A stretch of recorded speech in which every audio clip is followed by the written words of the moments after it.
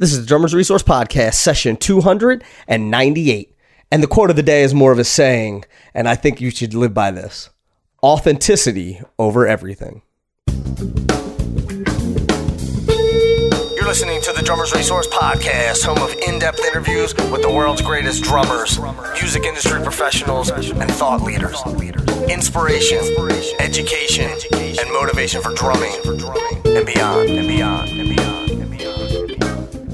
What's going on, everybody? Nick Ruffini here with another session of the Drummers Resource Podcast. I hope everybody's doing well. I hope you had a fantastic weekend, and I hope that you're rocking and rolling here during the week. And a quick note, if you want to receive the emails from Drummers Resource, I send out an email every Monday called Nick's Monday Mix, and that is basically the new podcast that comes out on Monday, but also some other things that I think you'll dig. It'll be stuff that I'm watching, whether it's books that I'm reading, whether it's some cool things that I think you should check out. And it is called a Nick's Monday Mix. You can get that for free. And then on Friday, I also send out what's called That's a Wrap. So it sends you everything that was released from Drummers Resource in the week. So if you're already on the mailing list, you should be getting both of these emails already. It's not a separate mailing list or anything. But if you don't get these emails, you can just go to drummersresource.com and sign up. It's 100% free, obviously. But also you get a copy of my ebook called Stick Control Variations. And this is 11 creative exercises to help you improve your groove, your feel, your independence, all that fun stuff. And again, that's 100% free just by signing up for the mailing list. So now that we got that out of the way, let's get into this conversation. This is something that I did with Eric Harlan a little while back. And this was a live masterclass Q&A thing that we did together as part of Drummers Resource Pro when that was around. And the same, I released one of these with Calvin Rogers, and I'm releasing this one because there's so much valuable information in here, and I love the Q&A format because it's not me asking the questions, it's other people asking the questions, and so it gets it outside of my normal sort of comfort zone and gets it outside of the normal questions that I would think to ask. And some of the questions that are asked, I'm thinking, oh, I would have never thought to ask that question. So it's really cool to really open it up a bit and get some different influence from people and get some different questions asked. Also, it's worth noting, I already had Eric on the podcast before, so I get deep into his backstory, and we have a really great conversation, and that is session 183. If you want to check that out, you can find it at drummersresource.com/session 183, or anywhere that you listen to podcasts. It's just number 183.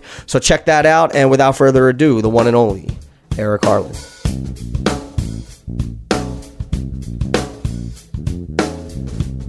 Eric, what's happening, man? I appreciate you doing this. I know the people attending appreciate it as well, man.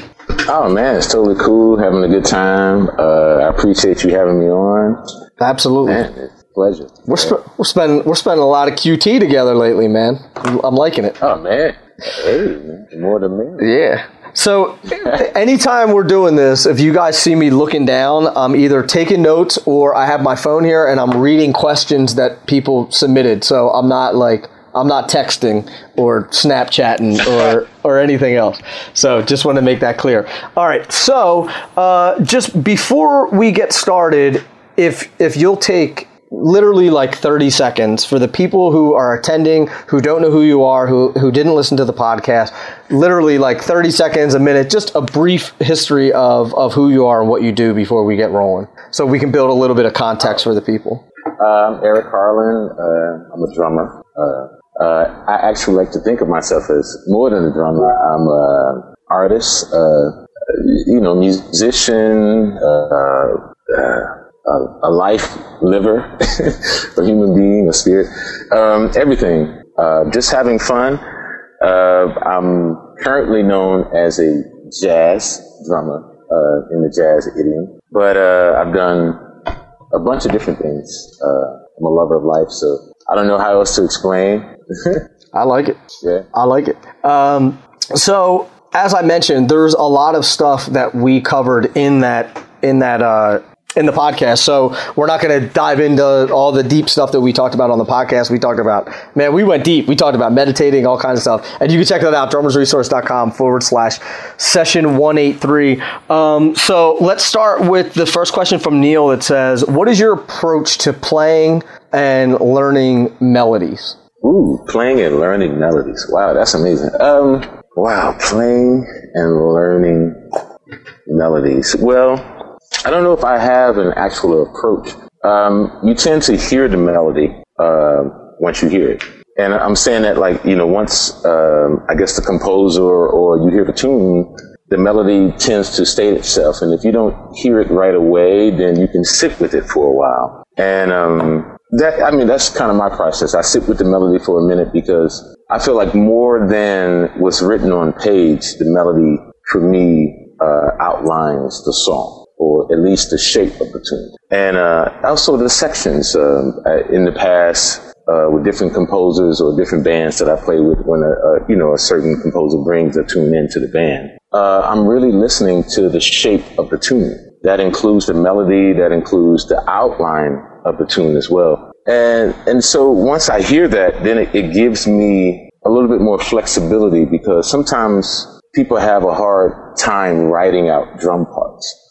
They don't really know what they want the drummer to actually play. And so they hint at a few things, but it's not necessarily exactly what they're going for. Right. So you're saying the person who wrote the tune doesn't necessarily. Okay. Composer, the person who wrote the tune. And sometimes, it's the actual composer, and sometimes it's an arrangement. So it's like a guy that you're playing with in the band is, he has an idea of something that he's hearing, and he would like for you to, elaborate on that idea.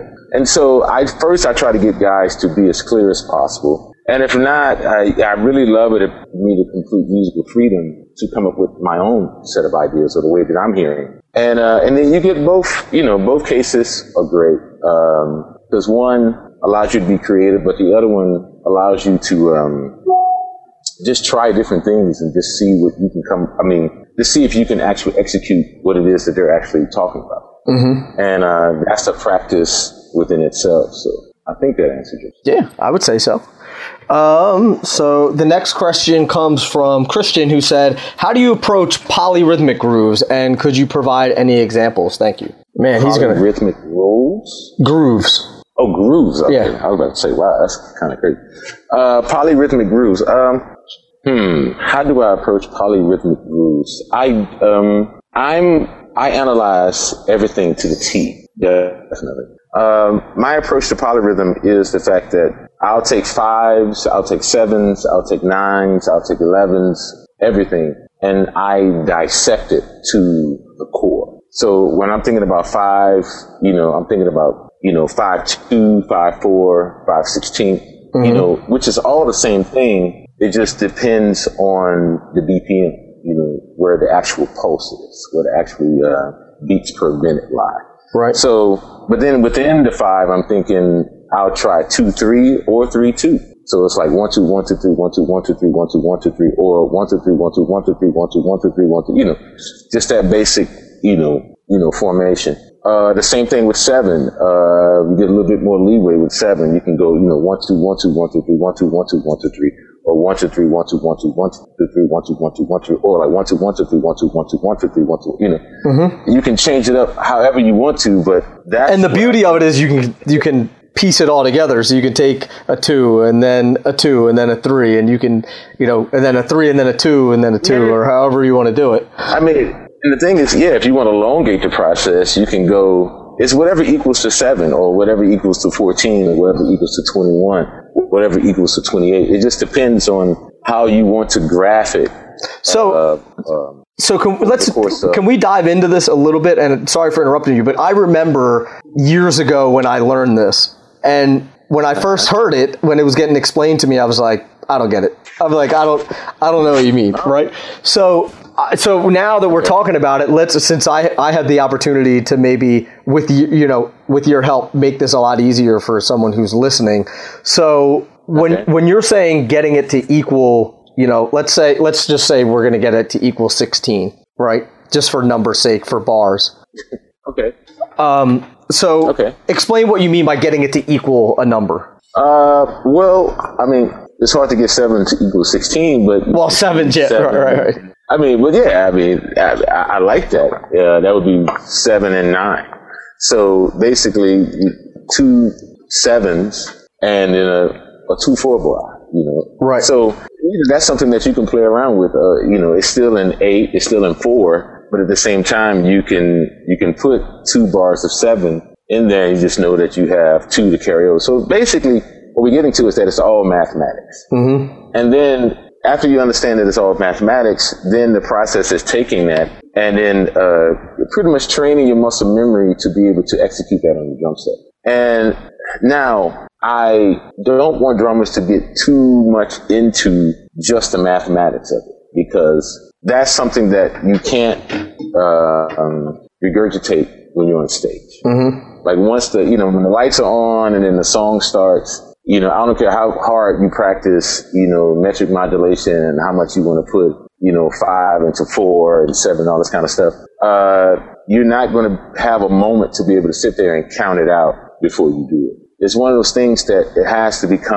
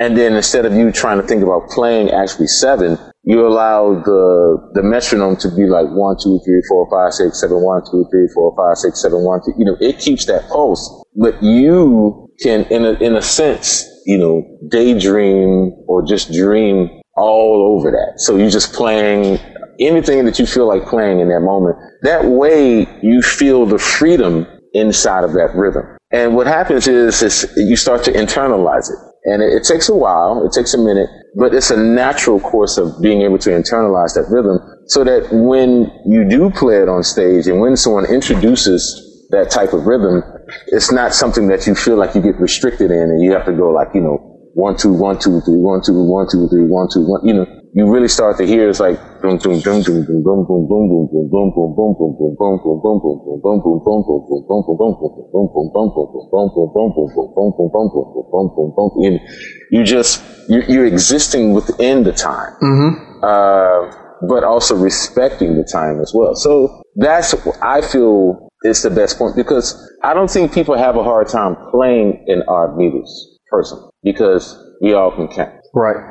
I think people have a hard time expressing themselves in odd meters. And that's, I feel like for me, it's the best practice routine to be able to express yourself in any type of odd meter situation. Do you think that people overanalyze all of it and sort of freak themselves out about playing in odd time signatures, and it just doesn't make sense because they either overthink it or they haven't practiced it? Like, we all know how to play in 4 just because we hear 4 all the time. It's just the same way that we know how to speak English if you live in the United States, because you hear it all the time.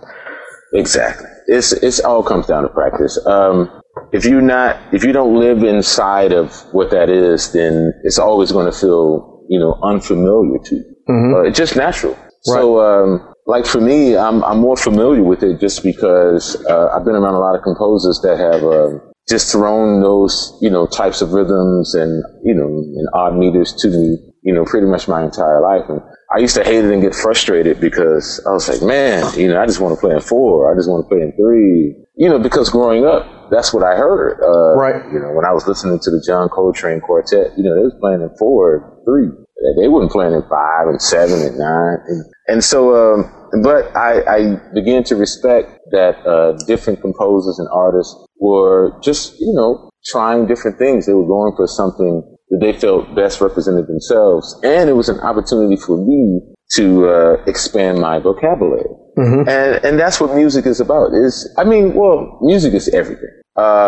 So I don't want to pigeonhole music to being that it's just about this or that. Sure. It's everything. Mm-hmm. But this was an opportunity for me to expand my rhythmic vocabulary to be able to understand all these various meters and be able to approach them in a very organic way. And it helped. Mm-hmm. It helped so much. Like now somebody can give me something in 9 and it feels like 4. Right. To me, it's no more than just a natural cadence that I just hear. Sure. Yeah, that makes total sense. It's a matter of, if I'm pulling out what you're saying, it's just a matter of immersing yourself in that and being comfortable with it. It's like if you learn a new language, it's in the beginning you may not be good at it. But once you get fluid, you don't have to think about it. You don't have to translate it in your head. It just happens. Yeah, and I know everybody wants the fastest route because it takes a lot of time to really sit with it and dissect it. Each one all the way through, but.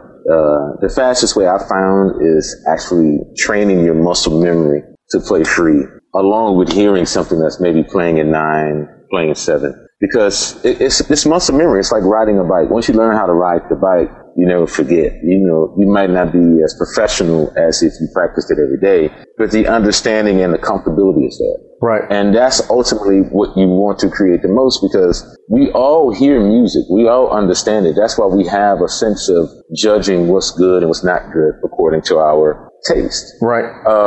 So having that already proves that you know what you want to sound like. You know what you want to be able to do.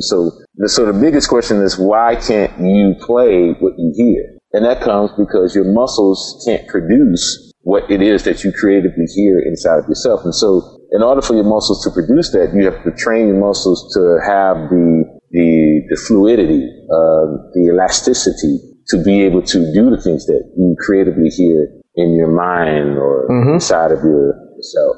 That reminds me of something that I did years ago when I first started to learn sort of how to play polyrhythms. Was taking, just playing something simple like 2/3 and literally just with my feet, just like bop and that and that and then hearing it in 1, 2, 3, 1, 2, 3, 1, 2, 1, 2, and flipping between the two of them. And once you can start to hear both sides of that, and then you can, if you start putting other things over top of other numbers and things like that, and you start to get more and more comfortable with it. So yeah, I agree. Exactly. Let's see. Next question is from Benjamin, who said, who was the inspiration to your writing, and how do you develop the skill of composing? Well, my inspiration to writing comes from various sources. It's pretty much all the music that I pretty much have ever been exposed to. And so it's the same way with drums. Like you take, everyone, if you ever heard play drums and it inspired you, what happens is you become a filter for how you can best represent that yourself. And that becomes your sound. Mm-hmm. And the thing is that you become more accustomed to your sound. And the more accustomed you come to your sound, the more you develop on your sound. Or you just develop your sound. So it's the same thing compositionally. All the different composers, all the different tunes that pretty much gave you that feeling of, wow, I like this.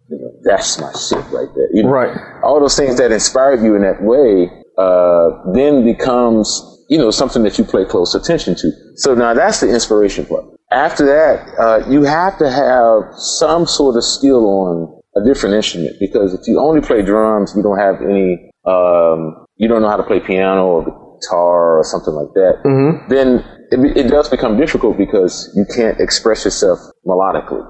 You feel confined to just your rhythmic knowledge of just being a drummer and not being a knowledgeable on a chordal instrument. So for me, I actually play piano, and that helps my composing voice a lot, because I do hear chord changes. I do hear melodies as if I'm a piano player, because ultimately, like, piano was actually my first instrument. Mm-hmm. And I wanted to be a piano player, but, my mom was too strict on the piano, so I switched to the drums. And I'm glad I did. Right. I love the drums. Yeah, I love the drums. You're like, this is too hard. I'm not doing it. You're too rough on me. I'm going to go switch. Oh, my God. Too many rules.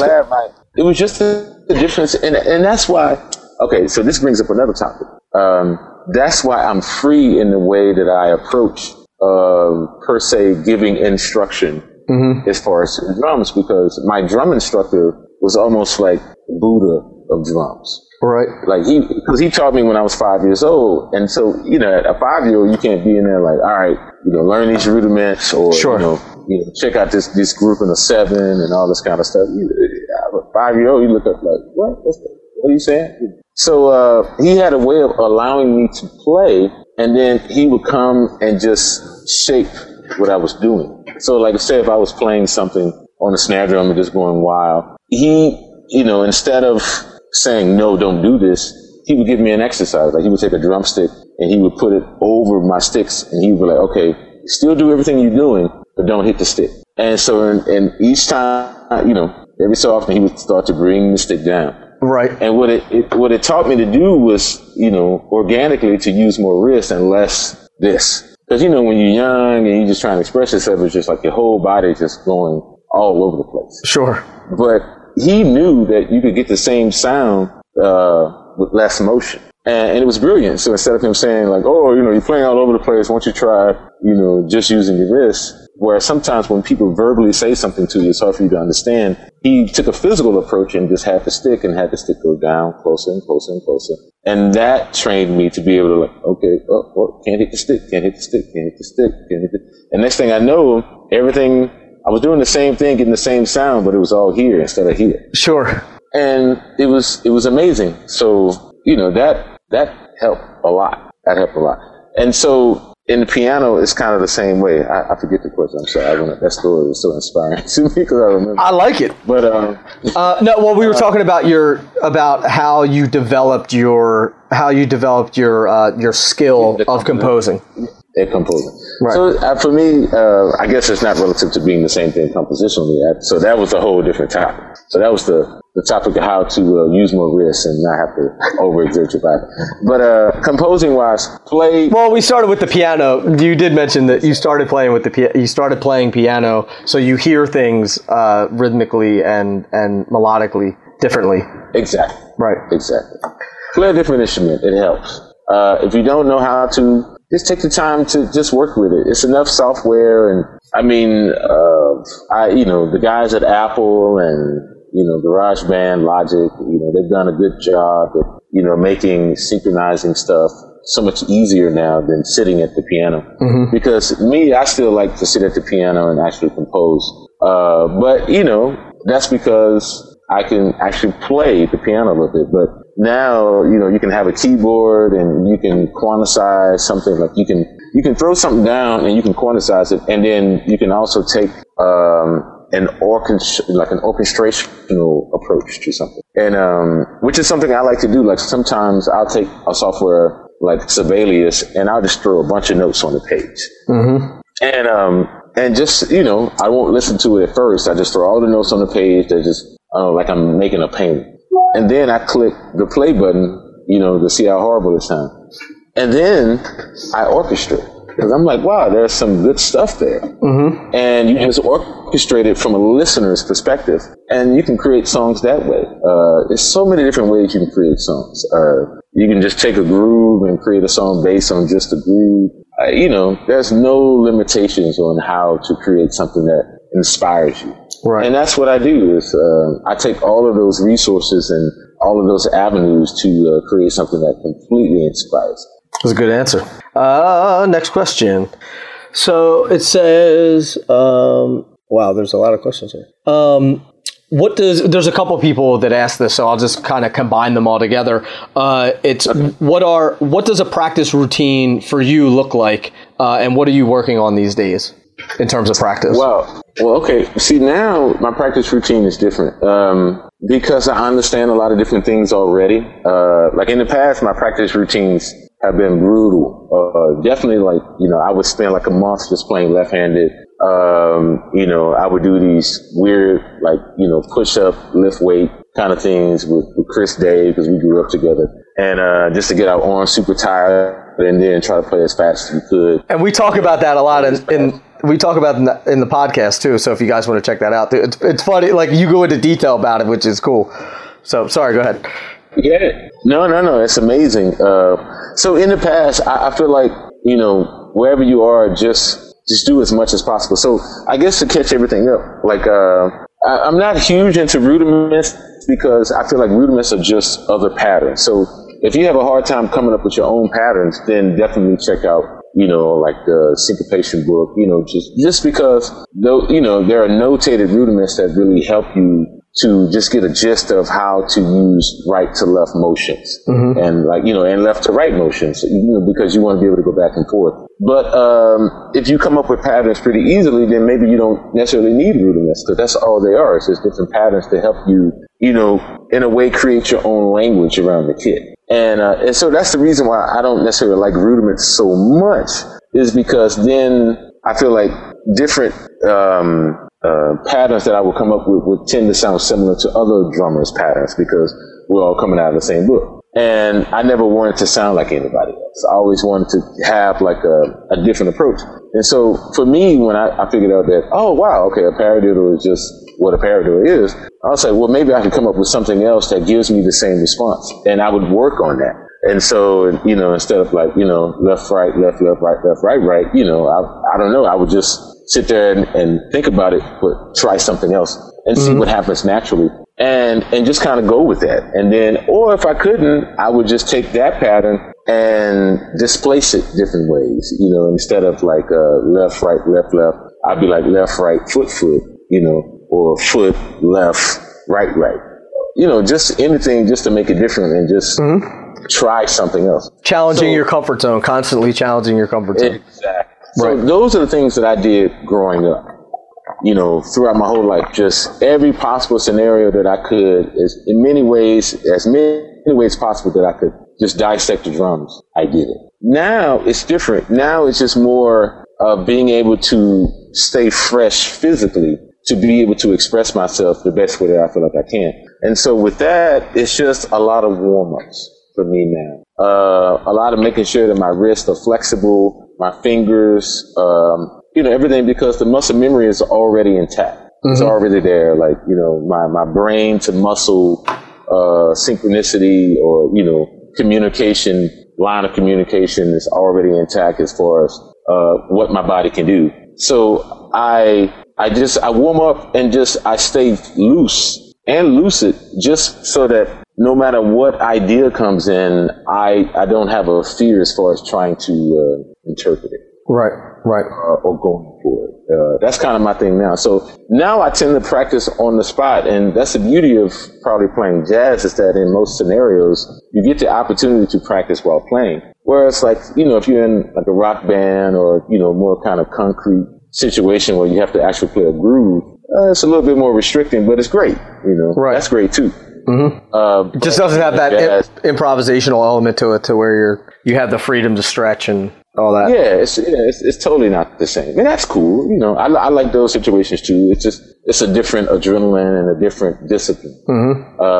But you know, playing jazz offers that flexibility to me to be able to just try different things, and because it's all very sonically responsive. So when a person plays a certain thing, you know, I have an opportunity to react to it any way that I think about it. I can, you know, internalize it, or, you know, and that to me is wonderful. Yeah. You know. Yeah, sure. It's, you know, you just practice it.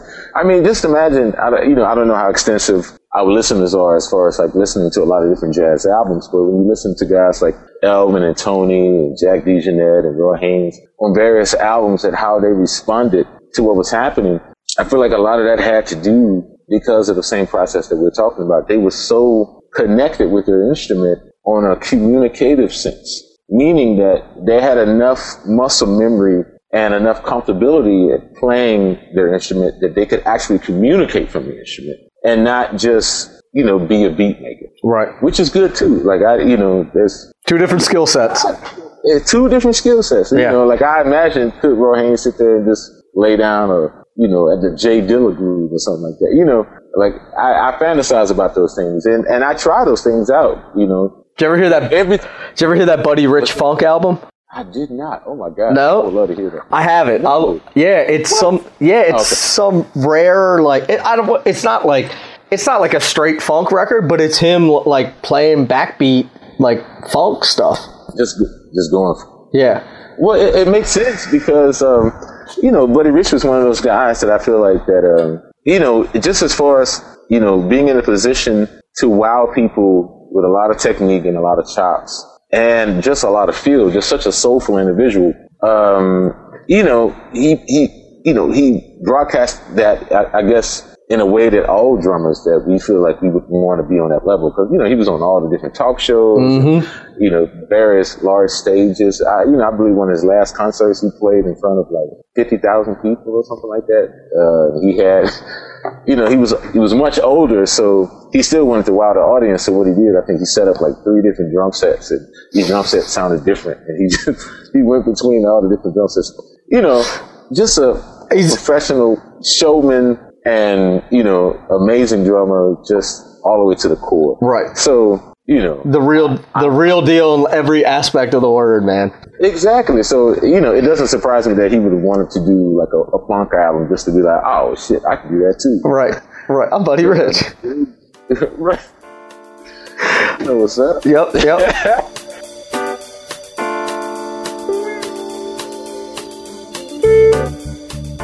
Hey, has your drumming progress hit the ceiling?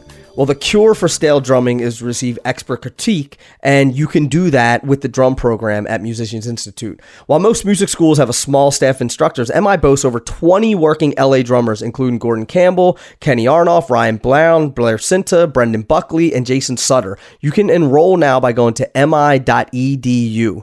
Musicians Institute, instrumental in life. Guys, if you're looking to save some bread on your next drum or accessory purchase, head over to CasioMusic.com. For over 70 years, they've been serving the musician, getting the right instrument into the hands of the musician at the right price. But now you can save 20% if you use the promo code POD20. That's POD20. You'll save 20% any order over $149. You can also give them a call. They can walk you through your purchase. And there's a reason why they've been in business for over 70 years, because they get you the right instrument and they have great customer service. And the best part, now you can save 20%. Use the promo code POD20. That's POD20 at CasioMusic.com. Now let's get back into it with Eric Harland.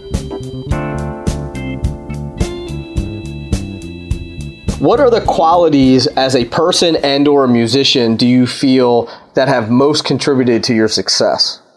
That's an awesome question. I'm glad I don't have to answer it. Oh my God! It's a good question. And it says, what are the qualities as a person and as a musician do you feel that have contributed to your success? Oh man, just being open. That's one. And being, I hate to use the word professional because it's such a broad answer, but it's definitely part of it. But I would say the main thing is being open, because the one thing with dealing with other musicians is that there are a lot of people that are very, very particular. And they're very, a lot of people that are very moody, and, it's just sometimes their ego still gets in the way, and that's cool because my ego gets in the way at times. But the more you can understand that and be tolerable of it. Just be like, oh, it's cool. That's just them. I'm being uncomfortable in this moment. And, and that's the best way they know how to express themselves. The more forgiving of that you can be, the more people will love having you around, because people love the freedom to be able to be themselves without judgment. Mm-hmm. And that's something that I aspire to do. Like, my whole thing is about, you know what, man? Hey, whatever floats your boat. If you need to curse, if you need to storm out of the room, if you need to be upset, or whatever you got to do to get to your level of creativity, I'm not going to judge you on it. Sure. I might charge you a higher fee, but I'm not going to judge you on it, because I understand sometimes it's hard to be an artist, and there's a lot of pressure. It's no pressure being creative. The pressure is being creative and trying to, monetize your level of creativity to the point to where, you're trying to be successful. And that's because everybody has different, versions of what success means to them. Right. Like for me, I said in the podcast, I felt successful once I moved to New York. So for me, it was easy because I felt like I was already successful. I was like, oh, I'm in New York now. I'm cool. Right. I made it. Yeah, exactly. Right. So that was no like, oh, I got to make this amount of money. I got to do this and I got to do that. A lot of people carry those pressures. And, I understand that now because now, being a father and having children, having a family, wow, those pressures become real. But instead of being discouraged by them, I use them as tools of inspiration. I use them as, oh, you know what? Okay, I need to go out and get this done. But I also know that I can't do it necessarily by myself. So I apply myself as much as possible, meaning that, I practice and I feel like, okay, whatever anybody gives me, I'm going to do the best that I can to execute, whatever they need me to execute to the best of my ability. Right. After that, I have to just leave some stuff up to just whatever, whether you call it just God or spirituality, you can't control everything. Right. You just have to trust that, like energy attracts to like energy and that, you're always going to be somewhere where you're wanted and it's cool. And if that situation dissipates, okay, it's going to move on to something else that's going to be even greater or, something more coherent to, that's more relevant to who you are. And that's okay. I mean, that's the process of life is how everything changes. Right. That's life. Every day is different. And it's not supposed to be the same. And I think it's, it's just a matter of it always being the right time to do the right thing. You know what I mean? Like, right. And I think that when you string enough of those, whether you want to say ethical decisions or, however you want to describe it, but if you constantly, nobody always makes the right decision, but like if you just do the right thing and you're humble and you're genuine about what you do, like you and I, admittedly, like you and I don't know each other extremely well. We talked a few times. We did the podcast together. Now we're doing this together. But everything from the minute you and I have talked up until this point, you've been gracious. You've been humble. You've been, easy to work with. You've been in a good mood and all, and we're not working on this huge project together, but we're doing this. And now when we leave here, anybody that I talk to, anytime your name ever comes up, what am I going to say? I'm going to say, oh man, he's great. I worked with him with this. And you do that a couple hundred times or a couple thousand times, and that word continuously spreads. All that stuff adds up, man. It always does. It does. It does. So, just, be the best of you that you can be and be okay with that. Just, it's something about just being, confidence, rings very loud. Like I'm not very confident in a lot of things, but, my confidence comes from just trusting that everything is ultimately going to work out. Right. Okay. Right. The more I trust that, I just, it gives me a sense of peace and ease to just allow a course to, to have its own natural transition or, continuation. Right. Whatever it is. And like you said, you can't control everything. So you put the best energy out there, you put the best performance and you do the preparation. And then you sort of got to say, all right, I did what I got to do. Now let's see what the universe wants to return, back. I go back, because different people have posted different things on YouTube, various solos and stuff that I've done. And I go back and I listen to it and I be like, God, really? I'm constantly like, oh my God, I could have done that better. Oh, that's horrible. Like, oh, why is that even up there? Right. Why do people even like the way I sound? I go through the same thing of just overly analyzing and judging, my own plan. But, I don't know what everybody likes. And, I think it's when you think you know what everybody likes, it's when it tends to, you start to pigeonhole yourself to one thing because ultimately you just know what you like. Right. And that's cool, but I know I've learned that it's not just about what I like. There's billions of people in this world that all have different points of views, and I'm just open to it and love it. So Benjamin actually asked a lot of questions. So one of them was, what was the San Francisco Jazz Collective like for you? And again, we talked a lot about that on the podcast about how, San Francisco has a special place in your heart. And so maybe if you want to touch on that, and then they can reference the podcast as well to check that out. The collective was great. It was a great opportunity to be in a band. Well, one, I would say the special part about that band was having the opportunity to work with Miguel Zenón, because he is an amazing composer, one. Two, he's a hard guy to play for, because, you know, in his compositions, at least from the drum chair, everything is written out.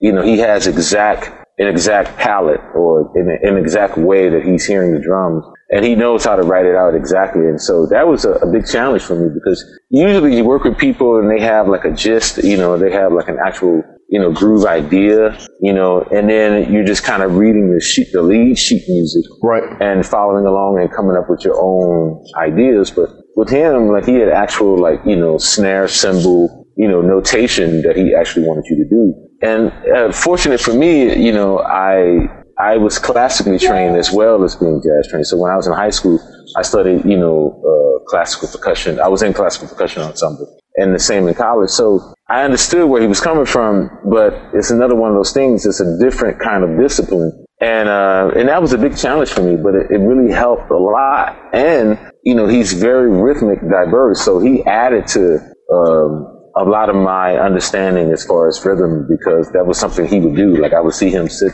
you know, on the tour bus when we would be on tour, and he would just be sitting in the back, you know, thinking about probably the next complex rhythm that he could come up with. And, you know, it was a way to have a drummer play like these two various rhythms at the same time, you know, one with your left foot and left hand, the other with your right hand and right foot. And you're like, you know, thanks for writing all that. Exactly. I would be like, oh man. You know, because I felt like, okay, well, if I had a month to really work on it, then yeah, but, you know, you would have like a couple of days at most before the rehearsal would come up. And the challenging thing about the collective is that was just him. Everybody wrote great music, and everyone had like a different voice. And that was the most challenging thing about it, is the fact that when you get 8 people in an ensemble together, especially on that magnitude, everyone is, you know, really trying to put their best foot forward. As a musician, but also as a composer. And so it's one of those prime examples where different people's egos come out. And not egos necessarily saying it in a bad way, but just their personality comes out. And, you know, and what they really want to say. And so they become, you know, not as forgiving as if it was like just their trio setting at like a jazz club for one night. Right. You know, where they would be like, oh yeah, we're just gonna play these tunes and it's cool, you know, we'll musically dance around and improv and find our way. Sometimes they become a little bit more strict because they know that their music is going to be heard on a larger scale. Right. And so there's a lot more fear that's involved, and, you know, they want to make sure that it's presented in the right way, and, you know, and so that pressure begins to fall on you, because they want you to actually execute it the way that Sibelius file was executed. Sure. And you're like, whoa. But you know that's a computer, right? Exactly. And it's a challenge, and, you know, you're like, oh, okay, cool. And it's a chance to, you know, I like to try to rise to the challenge or fail, you know. I'll be like, man, I'm giving it the best that I can. And if I just don't size up, that's cool too. You know, you don't always 100% execute it all the way. Right. And that's the beauty of music, is sometimes you can introduce something else that's equally beautiful and equally supportive, and that still works in the process. So the next question was, and I'm going to pronounce this guy's name wrong, but it says, what did you most gain or learn from playing with, what is Zakir Hussain? Zakir? Oh, Zakir Hussain. Yeah, Zakir Hussain, right? Yeah. I thought I was going to pronounce it wrong. I pronounced it correctly. Oh, man. So the question was, what did you learn most, or what did you most gain or learn from playing with Zakir? Oh, man. Well, first of all, his extensive knowledge on rhythm. Because Zakir just... I mean, now that's rhythmic science right there. Like, if you want to take science and put it in rhythm, there's no way that you could, just to hear the stories of how his father wouldn't even let him touch the tabla until he could, first of all, sing all the different rhythms that were in the different ragas and the tals that he was supposed to be able to execute. Right. So, you know, for them, it was like you had to be able to sing it first before you could even play it. That's what nationality is he? That's Indian. Yeah, so he has all these. So he's learning, or he has all these Indian rhythms, which in and of themselves are impossible almost. Yeah. Well, just to give, I guess, a little knowledge about Zakir. So Zakir is the son of Allah Raka Sub. Mm-hmm. Allah Raka was, because he's not with us any longer, but was, I would say, the greatest tabla player of all time. And Zakir is his son.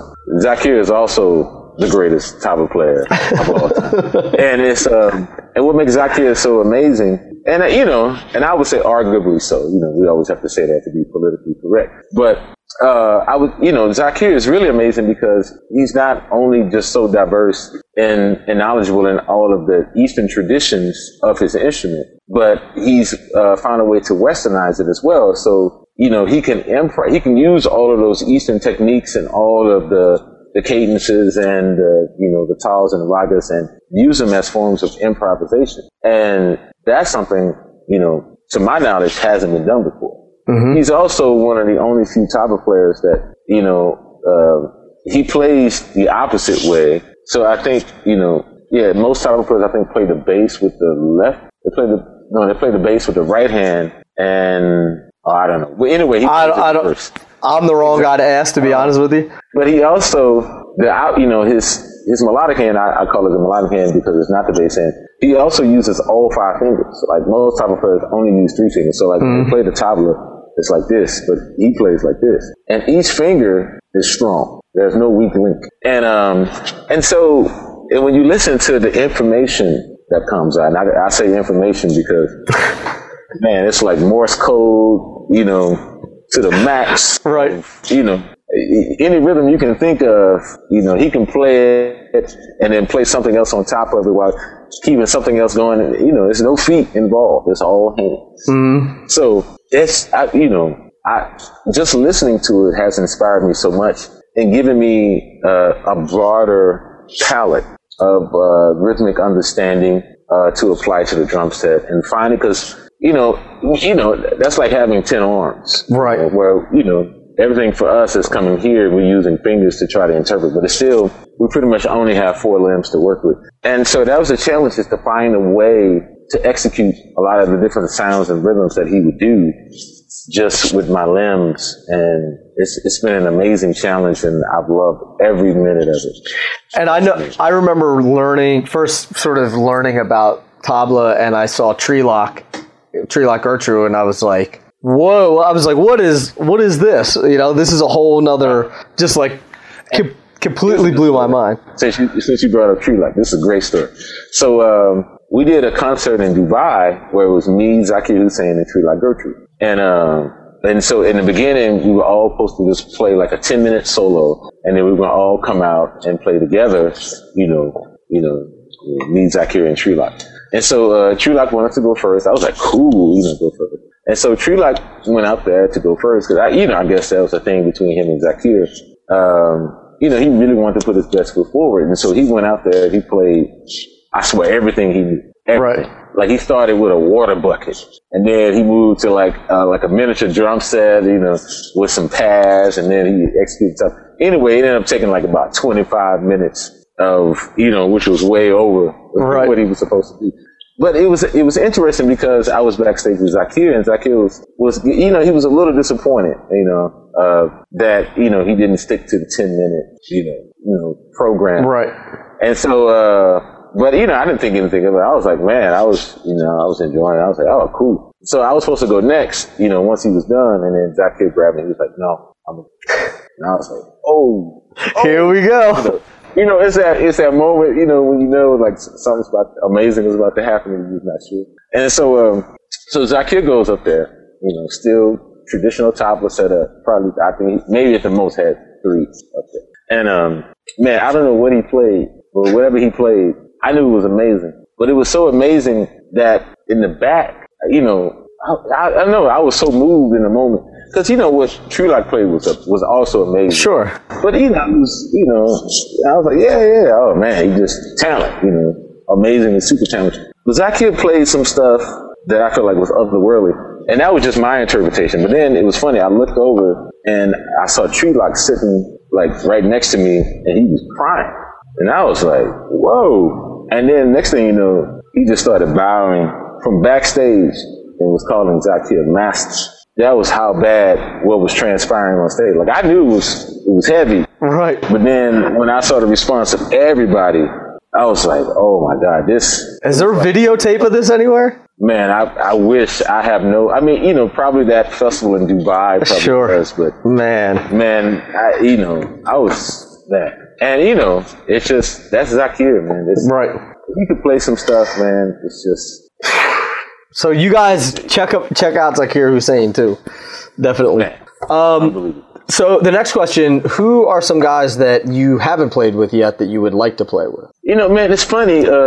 Like, I've always wanted to play with Chick Corea. I always wanted to play with like Herbie Hancock, but most importantly, I always want to, and I still do, want to play with Keith Jarrett. I would say that he was probably like of the Jazz Idiom, like the top of my list.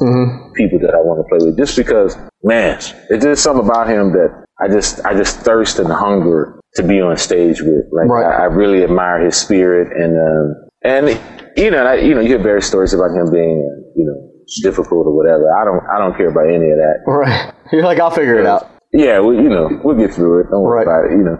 But I definitely would like to perform with him. But I said, Chick Corea and Herbie Hancock just because, I grew up listening to both of those guys, and I felt like those are probably the two guys that I haven't had the opportunity to actually play with.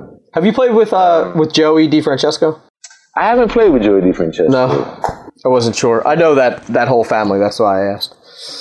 Oh, cool. No, I never played with Joey. Yeah, man, Joey's amazing. Yeah. I wasn't sure because I know that you guys are sort of in the same, in the same scene. Yeah, so. Yeah. It's one of those things that, I didn't grow up necessarily with a relationship with his music. Sure. Like I did with Chick Corea. Sure. I know pretty much all of Chick's music. Yeah. I know pretty much all of Herbie's music. And but I have been fortunate to play with McCoy. I was in McCoy Tyner's band, and I played with Joe Henderson. I played with Billy Carter, and, Charles Lloyd. Michael Brecker. I played with so many of the greats and the legends. But those are the guys that I haven't had opportunity to play with. Right. And it's cool if it never happens. I mean, it's great because those guys get particular too, and now that they're older, I understand. It's just it becomes. They already have great drummers that they play with. Like, right. I mean, Chick chooses between Dave Weckl, you call Vinny Caliuta, and then, Brian Blade, and then he got Marcus Gilmore. So, he's cool. He don't need me up there. I'm like, hey, I'm just another, all right. Just one more thing. And Jeff Ballard. Jeff Ballard, he played, they had an amazing trio. So, Yeah. Cool. And the same with Herbie. I mean, Herbie got, Vinny on speed dial. So, sure. He's like, nothing drummers lined up, want to play with Herbie. Yep. So, it's cool. I get to play with, I grew up with Jason Moran and Robert Glasper, and I play with Taylor Eichstein. There's many, Aaron Parks, a lot of prominent piano players of today that I have, the fortunate to not just play with, but I've watched these guys grow up. And who's the keyboard player that plays with Chris Potter? Oh, Craig Taborn. That's his name, Craig Taborn. Yeah. Craig Taborn. Yeah. We play in Prism together with Dave Holland and Kevin. Yeah. Again, I'm not at a loss for piano players. No, he's a monster. That's why I was asking. I like him. Yeah. Man, he is amazing. So, man, if I never touched him, because sometimes you want to play with somebody like Herbie or Chick just because they're super famous. And that's not what music is about. It's not always about playing with the celebrities. It's about, having a relationship, with somebody that you are playing with, and y'all can create something magical yourselves to where, those guys want to listen. Right. And, that's kind of my thing. I love the relationship that I have with all the piano players that, I play with today. Another great pianist is Gerald Clayton.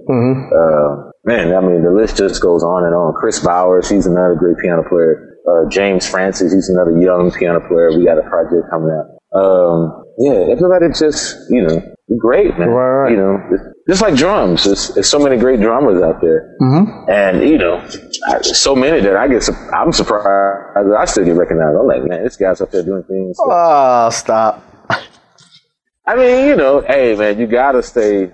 Yes, I agree. I like it because it's an opportunity for me to just check out something that's not what I would normally do, and it gives me inspiration to try something different, and or just check out something different. You know, it's like it's a wide world we live in. Yes, it is. So one last question before I don't think there's any more questions. So if people, I know that we talked about this before, that you don't teach private lessons, but if people maybe want to connect with you or maybe get some other questions answered by you or whatever, what's the best way to do that? Email, on social media? What do you suggest they do? Probably email is probably the best. I mean, social media, it's kind of hard, you know, you got to admit that, you know, if you use social media, Facebook is probably the best. Okay. It's hard for me to do it any other way. I mean, you could try Twitter, but I usually save that just for just kind of random things that I'm just kind of putting out. But only because it's, you know, you limit it to a certain amount of character. Right. And so at least with Facebook, you know, as far as like responding with a message and email, I can actually, you know, get in detail or get into more detail and actually give you an actual answer instead of like, oh, just do it kind of vibe. So that's more of my thing. I wish there was a better way. That there needs to be. Maybe I should do more like, you know, Periscope. I don't know. Sure. Where, you know, just turn it on and just be like, questions.